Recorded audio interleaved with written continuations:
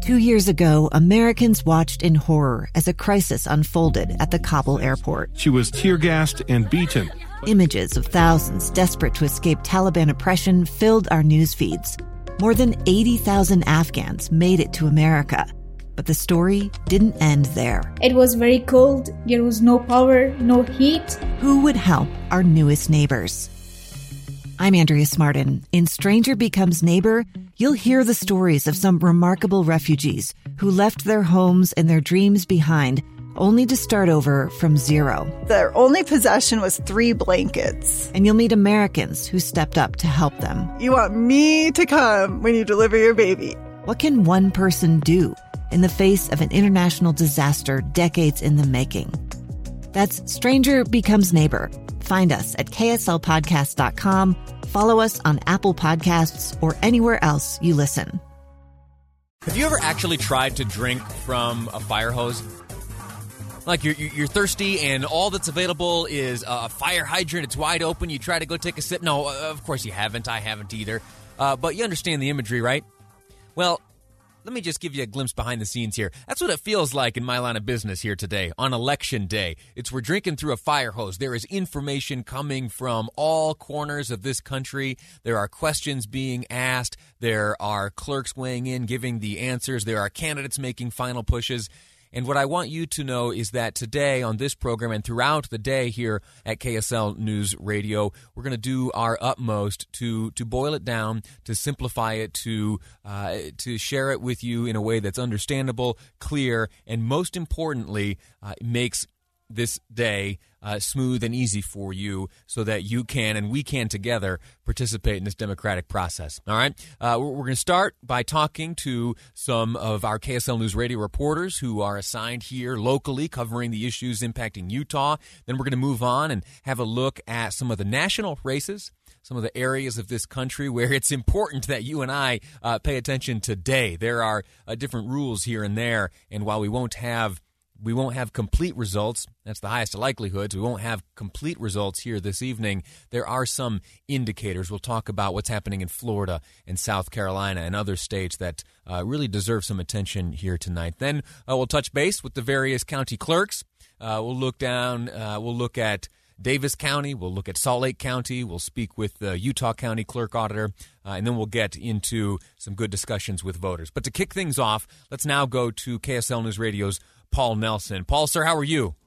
I'm doing pretty well, man. How are you hanging in there? I'm all right. Am I allowed to listen, listeners, for a second? Yeah, go ahead. Yeah. Am I allowed to reveal that it's your? Should we sing "Happy Birthday" now to you on election? Please don't sing it. But thank you. Thank you very much for acknowledging my successful revolution around the sun. And it's so I appreciate that. So happy birthday, Paul Nelson. Where are you right now celebrating your birthday?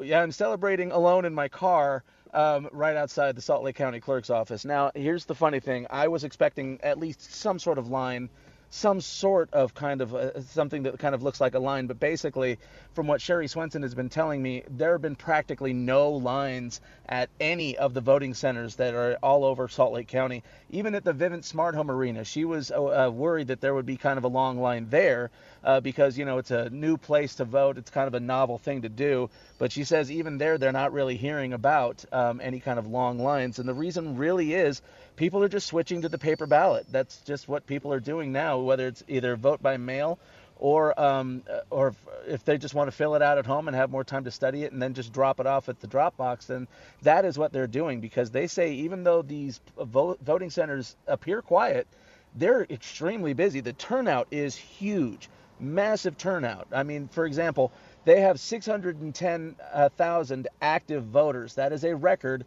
up more than 100,000 voters from just 4 years ago. And just by this morning, they already saw around 75% return, which is huge. And you're talking Salt Lake County specifically. Yes, this is Salt Lake County specifically. And she expects it.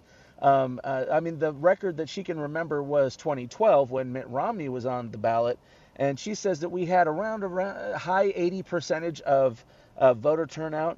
And she expects that we will hit, maybe not record, but pretty close to it. Fascinating. My wife, Jessica, she drove our ballots to drop them off at the drop box there this morning, and she FaceTimed me so we could go through that experience there together. And as I was looking through her cell phone there via the FaceTime, I saw no cars, just as you described. There was nothing. I was expecting long lines. I was expecting, outside the 150 feet range. I was expecting flags and banners and signs. But, as you say, it is incredibly busy. It's just that busyness has taken place already. Yeah, and that's the other thing that you brought up. You brought up the drop boxes. It used to be that the vast majority of the paper ballots that the clerk's office would receive would come through the mail, because that's just how things used to be. But now, this is the first year where that has flipped, where you have a lot more people just going straight to the drop box itself. Now, when it comes to those ballots, as the truck passes, Meadow Gold Dairy, passing right in front of me. Sorry, it got loud there, but it seems like as if a lot of people, there were concerns about the safety of the mail. And to be honest with you, I have nothing, I do not wish to impugn the integrity of the mail, but there's always a chance, I guess, that maybe something could get lost. And so that's why I dropped my ballot off, or my wife dropped it off for me straight into the drop box, because a lot of people just were telling us that just feels safer for them to do. Yeah. KSL News Radio's Paul Nelson, thank you so much. Again, happy birthday to you, sir. Be safe out there. Thanks, buddy. All right.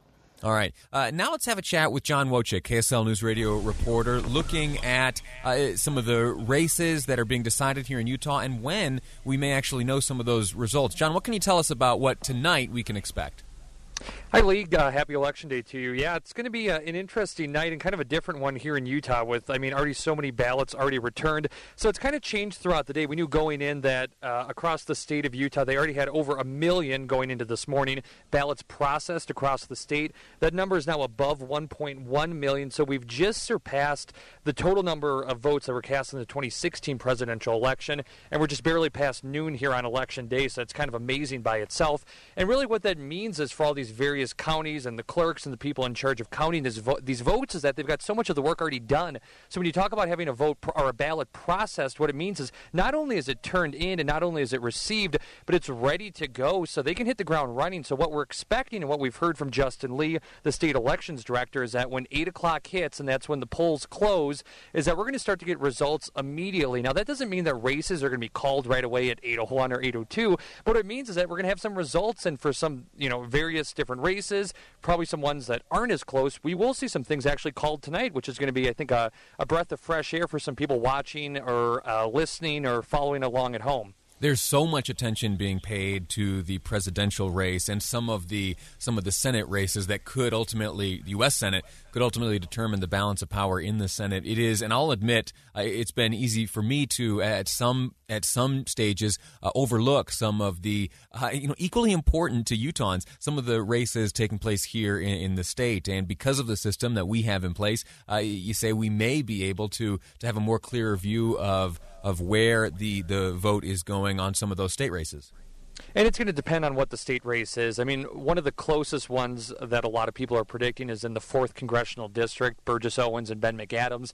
Now, if that holds true to what a lot of political scientists or pollsters are saying, if it really is that close, that may be a race that we don't have a winner declared by the time we go to bed tonight, and that may drag on for a little bit of time. But for some other, equally important things, let's say for folks that live down in Utah County, they're expecting to have 80% of the ballots processed and counted tonight. So that means a lot of the things on a ballot in Utah County can probably be declared tonight. And there's some important things on there. They're talking about possibly there's an amendment on the ballot to change the form of government. Right now, they have 3 county commissioners. They may change that to a different format.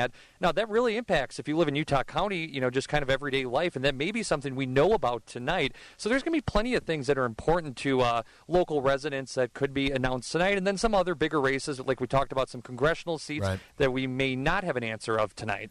If I remember correctly, it was almost 2 weeks after Election Day that the results were certified and there was finality to the race between Mia Love and Ben McAdams.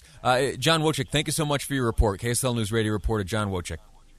Thanks, Lee. Appreciate it. All righty. We're going to take a break right now, and when we return, we were going to continue our coverage of Election Day and all things that impact our nation, our vote, and your lives. Next up, we're going to take a look at some of the national races, some of the Senate races. Where will the balance of power shift, if at all, in the United States Senate? We'll take a look around the country next on Live Mike. I'm Lee Lonsberry, and this is KSL News Radio. I'm Dave Cawley, investigative journalist and host of the podcast Cold. In October of 1985, a woman named Cherie Warren left work at a busy Salt Lake City office To meet her estranged husband at a downtown auto dealership. She never made it home. Cherie's car surfaced weeks later in Las Vegas. In the parking lot of a hotel casino. No one knows how it got there. Strange. It was strange. Both Cherie's estranged husband and her boyfriend raised suspicion for investigators. I kind of thought that he might have done something. But no arrests were ever made. In Cold Season 3, we dig into double lives, make new connections in the case, and examine the difficulty raised by reasonable doubt. We want answers just as much as anyone else. They have creeps like that now too, so nothing's changed. That's the new Cold Season 3, The Search for Cherie, now available anywhere you get your podcasts.